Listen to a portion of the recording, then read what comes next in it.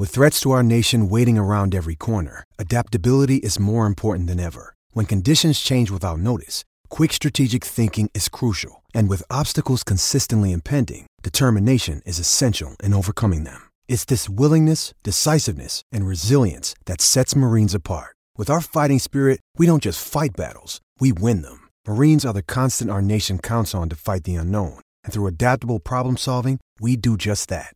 Learn more at marines.com. Judy was boring. Hello. Then Judy discovered ChumbaCasino.com. It's my little escape. Now Judy's the life of the party. Oh, baby, mama's bringing home the bacon. Whoa, take it easy, Judy. The Chumba life is for everybody. So go to ChumbaCasino.com and play over 100 casino-style games. Join today and play for free for your chance to redeem some serious prizes. ChumbaCasino.com. No purchase necessary. Void where prohibited by law. 18 plus terms and conditions apply. See website for details. Hello, it is Ryan, and we could all use an extra bright spot in our day, couldn't we? Just to make up for things like sitting in traffic, doing the dishes, counting your steps, you know, all the mundane stuff. That is why I'm such a big fan of Chumba Casino. Chumba Casino has all your favorite social casino-style games that you can play for free anytime, anywhere with daily bonuses. That should brighten your day a little. Actually, a lot. So sign up now at ChumbaCasino.com. That's ChumbaCasino.com. No purchase necessary. VGW Group. Void where prohibited by law. See terms and conditions. 18 plus.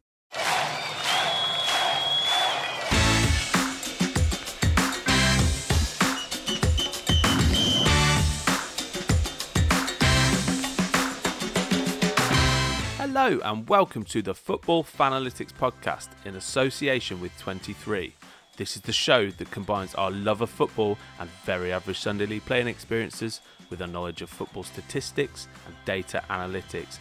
It's episode 36 and we're off down a tactical route this week.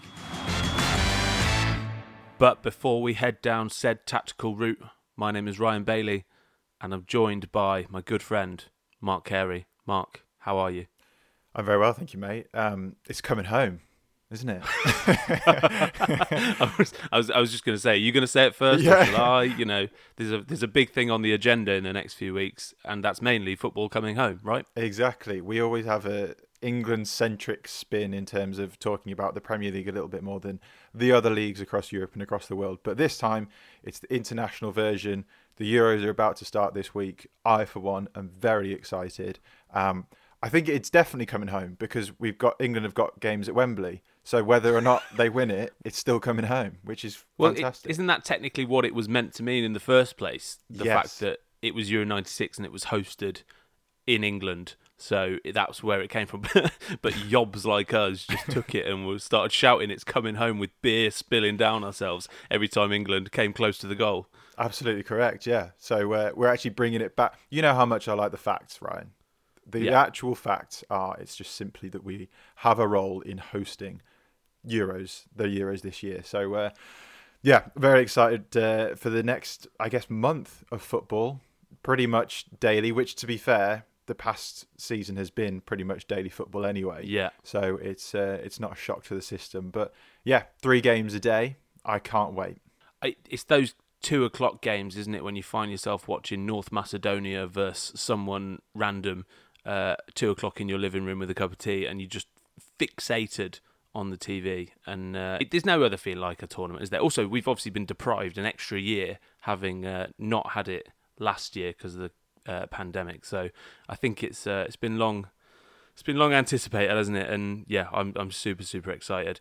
What are our chances? What's if Mark Carey's prediction for England, how far do you think we can go? Yeah, this might link back to our unpopular opinion from a few episodes back. I mean, I don't think that England will win it. I think that's sort of fair to say. I think the expectations have got to be a bit more realistic.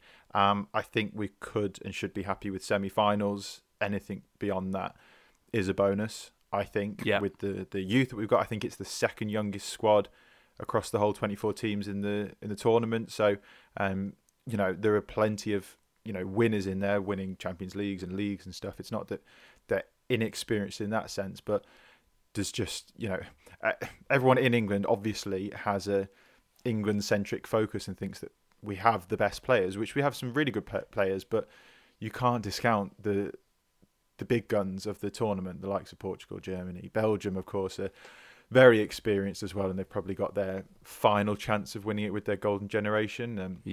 Spain aren't as good, but obviously France, I think, are the favourites. So there's so many other big teams out there that I think anything beyond semi-finals is a bonus. I think. Would you say that's fair?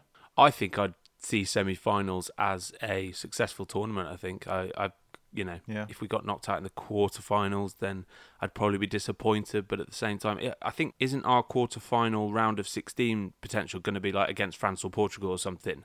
I'm fairly sure I read somewhere that if we get out of our group, if we finish top, there's a nasty fixture potentially on the other side. I might not have got my facts ironclad there, but I'm fairly sure we won't have the same nice route that we had in World Cup 2018, which at the time didn't matter, did it? But when you do look back, you kind of see how much we maybe got away with the fixtures there slightly. So, I think we can't get too carried away, can we? And actually, did you read Gareth Southgate's letter to Dear England? I thought that was fantastic.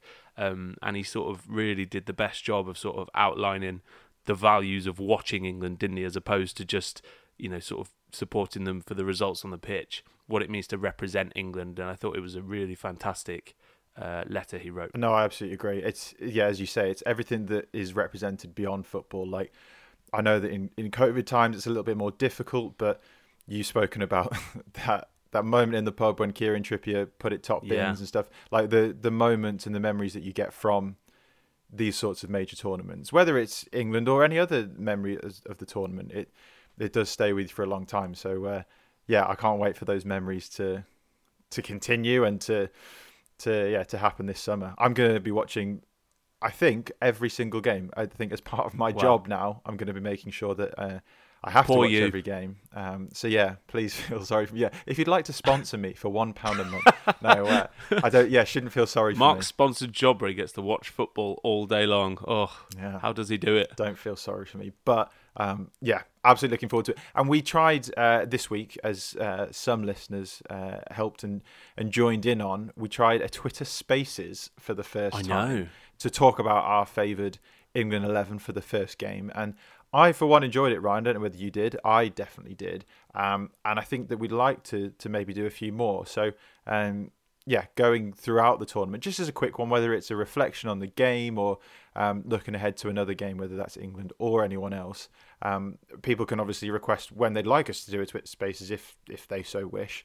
But that's another sort of medium by which you can hear us in real time. Well, and for those people who don't know what a Twitter Spaces is, like me, who until yesterday didn't, you're basically on the radio and you're just talking on Twitter. It was really fun. I felt like a phone-in guest.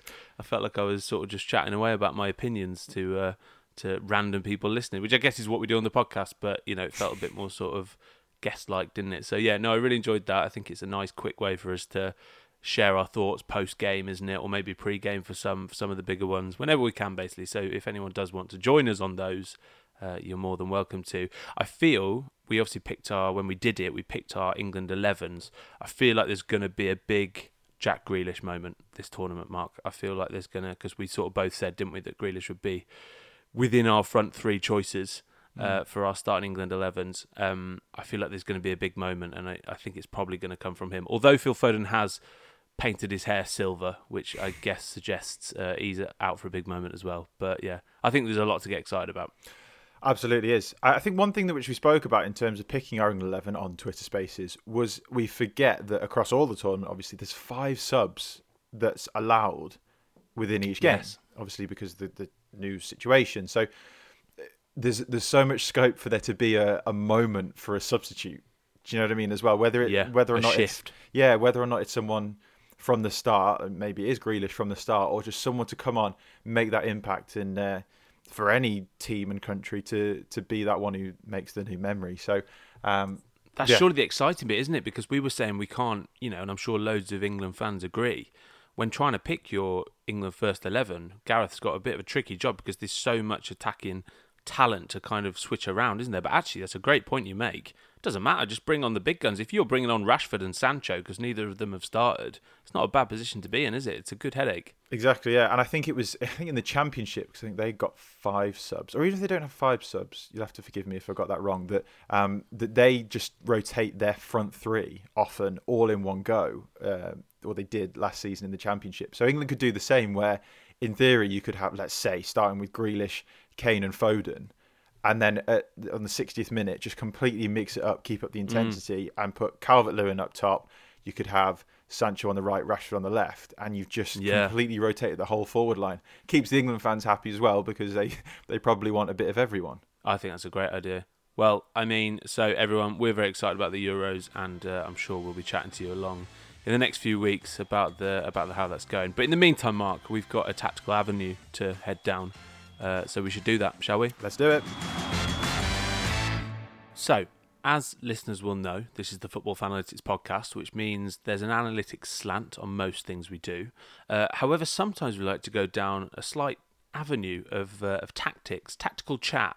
We've spoken about Zone 14 before. We've looked into the evolution of tactics, including the origins of the false 9.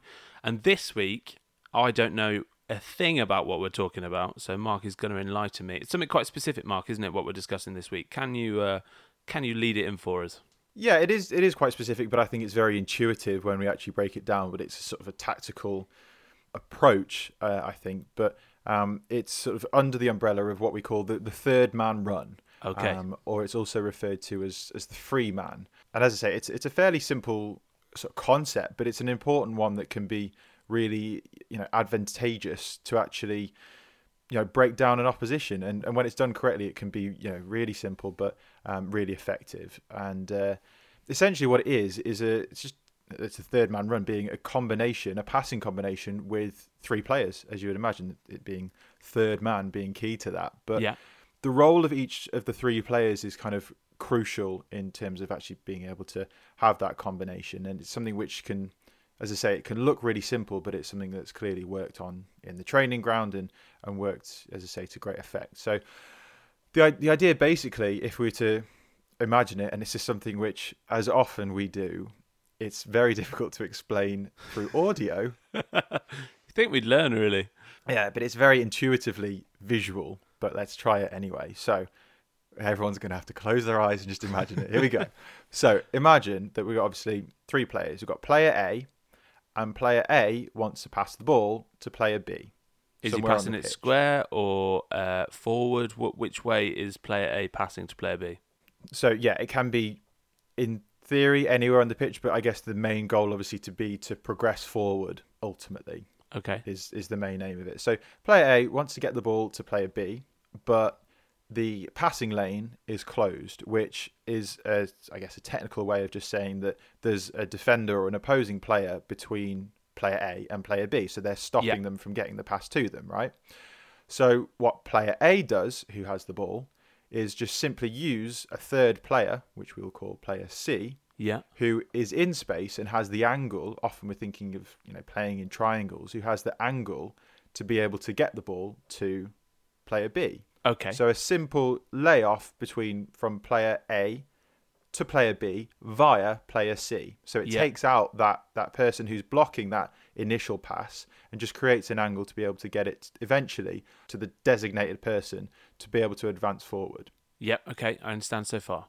And that's essentially the crux of it in terms of what it is. But it's if when done right, and we'll talk about more of the nuances of it, when done right, it can be really simple but really effective in dragging the opposition either from side to side or up and down through what the technical term being horizontal lines and vertical lines of opening up space to attract the opposition player towards almost the stooge, the one player who thinks that he's going to be the one to receive the ball for an extended period, and he knocks it off to the player who actually is the designated player to receive the ball. Okay. And he's got potentially space to exploit, and it's dragging the opposition from side to side, creating overloads, which is essentially outnumbering the opposition in certain zones, certain areas. It requires, as I say, neat training, a lot of close link up, a lot of understanding. of what each one's going to do. And as I say, when it's done effectively, it can look really simple. Yeah. But it's actually very much worked on and trained. Well, I think, was it Guardiola who said it's not about moving the ball, it's about moving the opposition. In terms of the sort of shapes and stuff that they create, it's all about shifting the opponent's position, isn't it? By making yourself available and sort of coming up with different patterns to then open up play further up the pitch where that you can then exploit. So I don't know, it takes a real sort of tactical eye, doesn't it, to be able to notice what people are doing, because to the simple football trained eye, it just looks like players are passing it about and there's no sort of coordination to it, doesn't it? But actually, to think that these things are all well thought through and sort of practice is really cool, I think. So the third man run part of it is literally specifying the movement of player C and where player C makes themselves available. Is that right? To open things up for player A to get it to player B. Is that right? Yeah, essentially that, and it's player C opening up the space, so that player B can exploit it.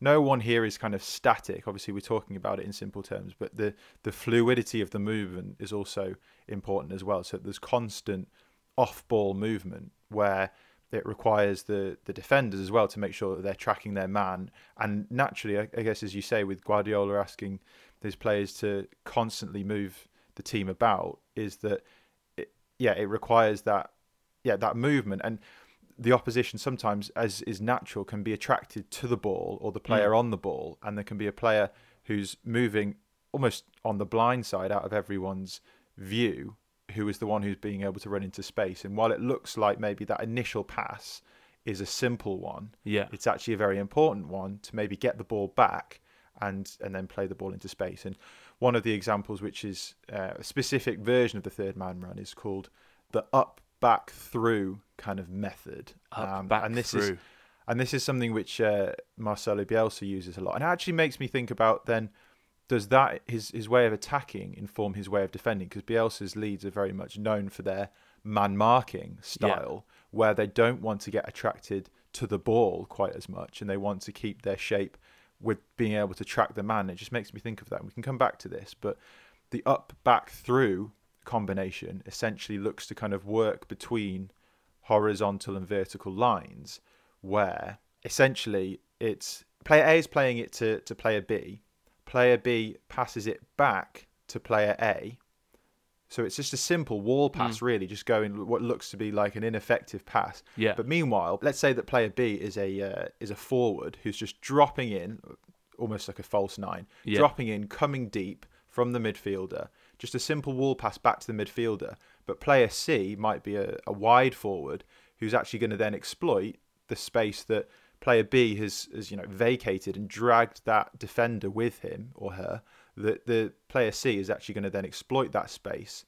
So it goes up to from player A to player B, back to from player B back to player A, and then through from player A to player C. Yeah. So do you kind of get that movement where it's just a simple... I do, that's really clever. One, back and then into the space. I do, that's really clever. That's like a variation on the first one that you said, because originally player C was coming to receive so that then player A could get it to player B. But in this instance, then in Bielsa's instance, it's using player B to give it back to player A, and then the run of C is where it's exploited. God, we've got a lot of A, B, and C. Absolute gibberish to people here, but in my mind, A, B, C makes sense. Yeah, but essentially it all comes down to just a combination between three players. And what that player C does is the effective part of it, isn't it, essentially? Do you know what? This reminds me of when I play five-a-side, I get really frustrated sometimes because I'll pass the ball to a player and then I'll be like, give it back. So then, they're slightly forward. And some people at five-a-side just refuse to pass back towards their own goal. But maybe I've got a bit more of a Bielsa brain than I give myself credit for, because in my mind, I'm thinking, if you give it back to me, then I can spread it over there where you can't currently see because there's a player in your way. But, tunnel vision doesn't allow it sometimes for your average five-a-side Monday player. But I think it's that. So, I've basically been practicing a third-man run all my five-a-side playing career. I've just realised in this episode, and I feel great. This is the thing. I mean, Ryan Bielsa, we can call you from now on. But it's exactly that. No. And it's just that the picture, if you were to take a freeze frame, that when the initial player has the ball, you take a freeze frame of all the options that they have and how the defense is set. And okay, there might be nothing on at that moment in time, but just a simple pass to a player and get it back again. Freeze frame it again, that the same player's got the ball again, but within the space of 2 seconds, the picture is very different. There's off-ball because the opposition have shifted. Yeah, the idea is to move the opposition from left to right, up and down, that sort of thing. Create space so that it may be that person, that initial, let's say, midfielder, is on the ball again, and it looks like no progress is made. But there's off-ball movements, and it comes back to something that we said about a couple of episodes ago with pitch control, where it then looks to see, okay, well then between the two teams, who now is the quickest to be able to reach the ball if it were to go into this zone or that zone. And the whole point is that you're pulling the opposition from, pocket to pocket, from zone to zone, to open up space to then essentially get into a highly lucrative area to score. And that's obviously the crux of football. It's not just starting with the goalkeeper and getting to the goal as quickly as possible. You got to work out the space, and essentially it's that. And as I say, with the third man run, there's different ways of which you can eventually get the ball to the designated player. As I say, whether it's an up, back and through, or whether it's just from one to another via a third player. But essentially the crux of it is creating space and being able to get it to the person that you want it to via a different means, rather than just a direct ball. When you see like Bielsa kicking off on the sideline, like he'll sometimes be on his knees in his crouched position, and then he'll sort of like jump up and shout at his players because they haven't done something. Is it because they've gone for the up back, but then someone didn't do the through? Do you know what I mean? Yeah. Like it's these patterns, isn't it, that they've constantly got their eye on, looking out for, to make sure that's happening. And afterwards in press conferences, possession managers and tactical managers always say, don't they? We created nice shapes today, or we sort of played the ball, we moved the ball well, and all that sort of stuff. And I guess this is the kind of thing that they're talking about, is that these plans that they've shaped and developed in training have been executed on the pitch to good effect. I guess that's what being a manager for those guys is all about, isn't it? Yeah, absolutely right. And it's funny that we are still on Bielsa, and there was a really cool video that I saw, and I'm going to put the link in the bio.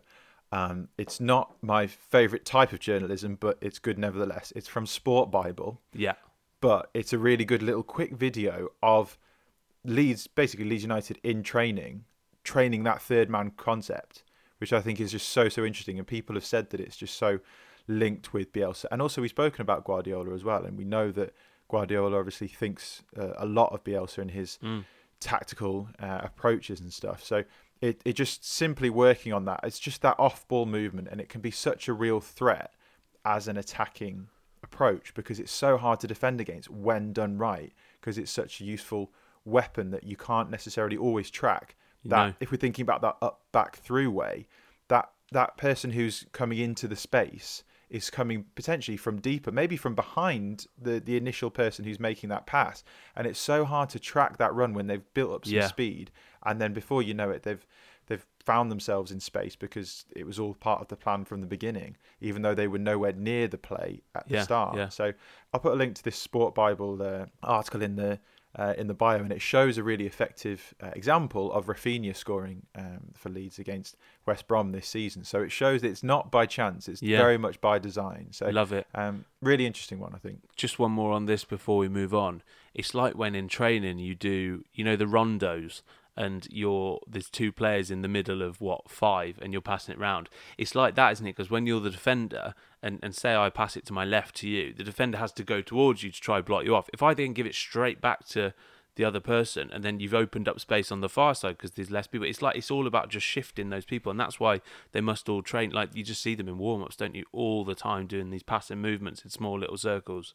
And it all makes sense. It's all there. It's absolutely that. It's absolutely that, and it's whether it's circles or in this third man run example, creating triangles, obviously, because there's 3 of them. But it's absolutely about the passing angles, but also doing it at speed. And I think you make an important point there of doing it quickly, because if we're talking about 5-a-side again, I'm gassing out after 5 minutes.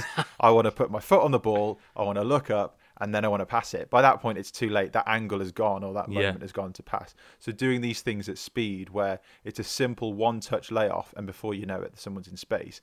I think this is why we're talking about the professional game rather than our 5-a-side. But it's obviously important to do that, and creating those angles at speed. I'd love to yeah. see what Bielsa would say if he saw us play football on a Monday and what he'd make of our passing shapes. Yeah, maybe one day. Yeah, plenty of Spanish expletives if he saw us playing. Okay, so for this next bit, we have enlisted the help of a friend of the podcast and former guest. He's performance analyst and academy coach at Molde Football Club. It's Eric Laurie. Mark, listeners will remember Eric, who joined us in episode 10. We had a great chat with him talking about his role in Norway.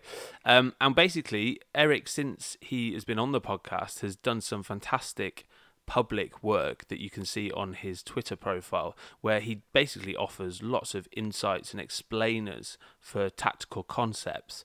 So we thought it only natural, really, to ask Eric what he thought about the third man run, didn't we, Mark? So you reached out to him and asked for some of his thoughts, and he came back with a belter. Yeah, as always, we've known Eric for some time now, and I thought if we're going to speak about tactical approaches, then who else and who better to speak to than Eric, of course, and he loves this sort of thing anyway, and he's admitted as much. So it was hopefully enjoyable for him. But we have enlisted his help, and he sent us some stuff over, which is great. And I think it's just adds just that greater depth of insight to what we're talking about. So it was really great. So obviously on the note of the free man, I think it's an important thing that some of the insight he gave was again, like this whole concept. It makes sense intuitively, but it's really important to note. And when you're thinking about tactics, he was saying about the side in possession, in theory, has a natural numerical superiority, has a natural advantage in outnumbering the opposition, because you can now obviously use the goalkeeper. When you're in possession, you can use the goalkeeper to create those advantages in terms of those numbers. Whereas if you're the defending team, then the goalkeeper can't necessarily dive out and defend because they're obviously coming out of their line. Can't charge down player C. Exactly. So the team in possession, in theory, always has a bit of a numerical superiority. So it's just about how they can maximise those overloads, or however it may be, by potentially dropping players in from attacking roles. And that's where we talk about that false number 9 role. I'm obviously going to have a Liverpool slant, but the likes of Firmino dropping into the midfield a little bit, but allows Liverpool to advance forward, because they've always got that free man. And that's essentially what obviously this third man is. It's used interchangeably with the free man. You should always have that numerical advantage. So, when you think of it in terms of, dividing the pitch up into these zones, they should always have that numerical superiority and always be able to find that free man. And that's a really important note that Eric said, that if you're going to use it and maximise this approach, then in theory, if done right, you should always be able to do it effectively. But obviously in practice, it's a lot more tricky if you don't do it well. 100%. And I guess the reason why it's obviously so helpful and useful for the attacking team as an approach is because in order to advance up the pitch and obviously create chances, you want to give your players as much time and space as possible to be able to make those decisions and advance and as I say, create a chance. So by having that free man at any one time, then you're more likely to maximize the space and the time that the player in question, the one who you want to get into that dangerous area, you're maximizing the time that that free man will be able to get into those dangerous situations and be able to advance the ball. Yeah. So as if you have quick interplay and quick interchange in terms of those passes, to ultimately give the striker, the forward, whoever it might be, more time to actually do what they need to do in those key areas, that's another key approach to that. So this all really then essentially links with playing out from the back, is what you're saying, because if you invite pressure when you've got the ball at the keeper's feet and in your defence, then naturally you've got more space up the top, haven't you? Because their attacking players are coming towards you, and I guess if you can work the triangles and work the third man run around areas in your own defensive half, I guess you're then maximising the opportunity, aren't you, up front for your pacier players to get in behind or to sort of exploit those spaces in the middle and stuff. So is that kind of linking with what we're saying, the whole playing out from the back phenomenon, which has obviously been the biggest thing in football in the last sort of 10 years, hasn't it, that everyone's trying to do? Yeah, I think it's a really important point. And again, it comes back to the goalkeeper being almost used as an outfield player or someone who obviously uses their feet, which is, it's not that new of a concept. Goalkeepers have always been able to do this, but obviously with the changing of the rule of, the back pass rule, however long ago that was, that, yeah, goalkeepers are now more expected to be able to play with their feet a lot more. So starting from the back, they've instantly got that numerical advantage because they can always go back to the keeper and start again and maybe go from left to right or whatever it might be. So yeah, I think that's absolutely important. And I think that there was something which Tom Worville did at a conference. This is going back a couple of years now, if I'm not mistaken, that he did something about goal kicks, of just how much a team advances the ball in their possession at any one point, and they advance it further now when they play a short goal kick than when they were to just sort of lump it long. Like, yes, you might advance the ball longer with a massive kick up field, but ultimately within 5 seconds you are going to lose it because there's a lot of 50-50s and stuff. But in that sort of that chain of possession, if you start from the back, from a short goal kick, and work your way up and have this numerical advantage as you go, ultimately you are going to actually advance the play further in the long run, if that makes sense. So you're absolutely right there. Was there another rule as well where now aren't players allowed to receive the ball within their own penalty area now from a goal kick as well? Wasn't that a rule that came in recently that sort of changed things slightly? Because you're allowed even more so now just to pass even shorter than you could. Like, because before you'd have it, wouldn't you, where there was the centre back to be on the edge of the area to the right hand side or something. So it's all geared towards, isn't it, allowing this build up play from the back.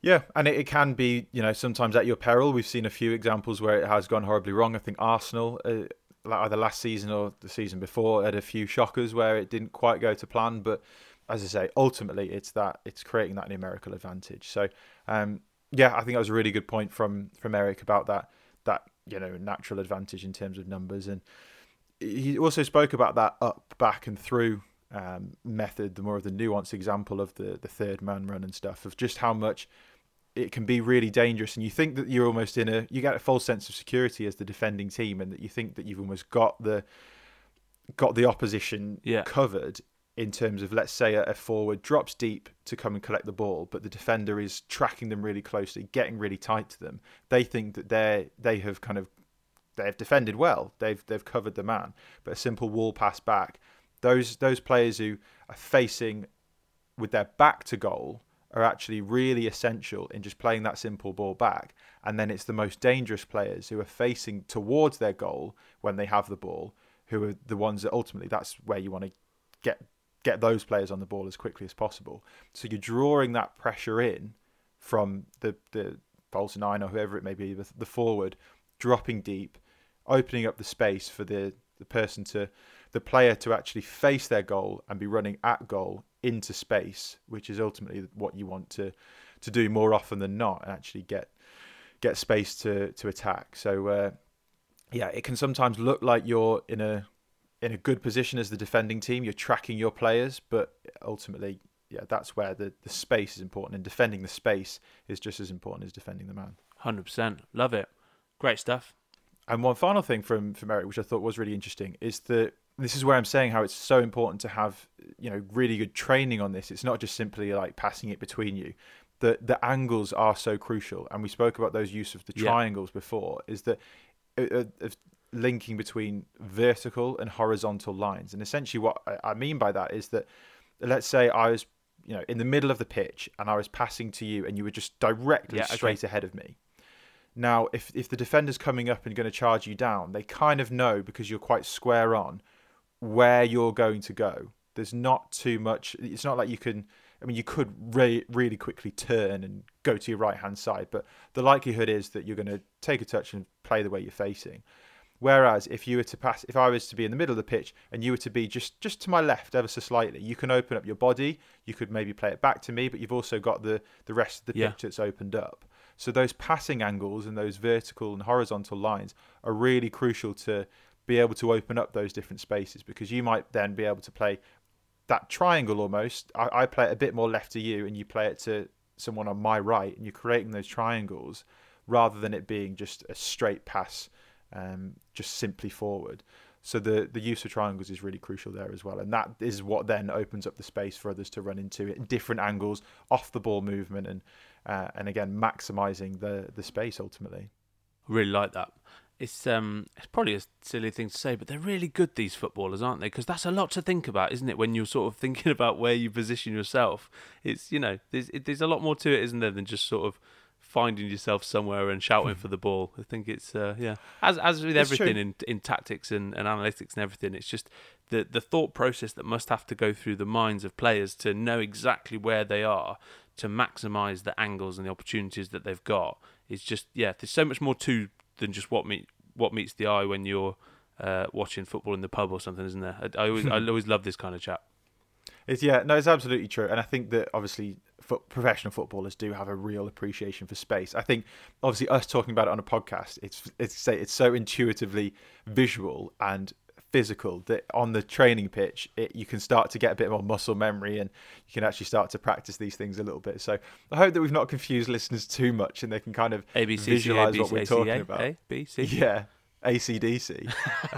So maybe that could be our new jingle ACBC for the podcast. But as I say, it's something which I agree. It's quite a tricky one to kind of talk about, but it's a very simple concept when done either visually or in practice. And that's one of the great things about what Eric does. I think on Twitter, when Eric breaks down these concepts, he's got great diagrams that go with them, and sort of threads that really explain the concepts really thoroughly. So we'll link Eric's Twitter profile and the episode that he featured in as well in the bio. And thanks to Eric again for sending that across. Mark, I think that's everything we've got on the Third Man Run. I really enjoyed that. Yeah, I enjoyed that as well. I think it's always fun to do the tactical ones. I know that our strengths are more in the analytics side and the numbers side, but it's always good to pepper in some tactical ones and to draw upon friends of the pod to help us along. So thank you again to Eric for his insight. I mean, who else? We've got to ask Eric if we're going to do tactical stuff. He is there we go. The master at that. And if you don't already check out Eric's work, then absolutely do. He's on Twitter. We'll link his bio as Ryan said. So thanks again to Eric. There we go. Thanks to Eric. And thank you to you lot for listening at home. Obviously, the Euros begins tomorrow. This is going to be the main excitement. We hope you've enjoyed today's episode, but we also hope you thoroughly enjoyed the Euros tournament. We'll be bringing you a couple of episodes in the meantime. And also, as we mentioned earlier in the podcast, we'll try and do a few of those Twitter Spaces. Get Down with the Kids will be online and live. So, we'll try and do a few of those along before some games, after some games. And we'll be tweeting along the whole time as well, because it's just an exciting period, isn't it, what we've got coming up in the next few weeks. But in the meantime, if you would like to get in touch with us, tell us what your thoughts were on this episode, or just any thoughts in general on the Euros and football, you know where you can get in contact with us. We are fanalytics.pod@gmail.com, or you can follow us on Twitter and Instagram. We are @fanalyticspod.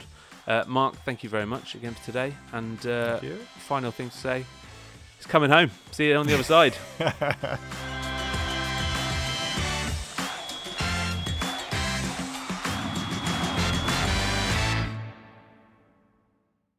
Sports Social Podcast Network. Lucky Land Casino, asking people, what's the weirdest place you've gotten lucky? Lucky? In line at the deli, I guess? Aha, in my dentist's office. More than once, actually. Do I have to say? Yes, you do. In the car before my kids' PTA meeting. Really? Yes. Excuse me, what's the weirdest place you've gotten lucky? I never win and tell. Well, there you have it. You can get lucky anywhere, playing at LuckyLandSlots.com. Play for free right now. Are you feeling lucky? No purchase necessary. Void where prohibited by law. 18+. Terms and conditions apply. See website for details.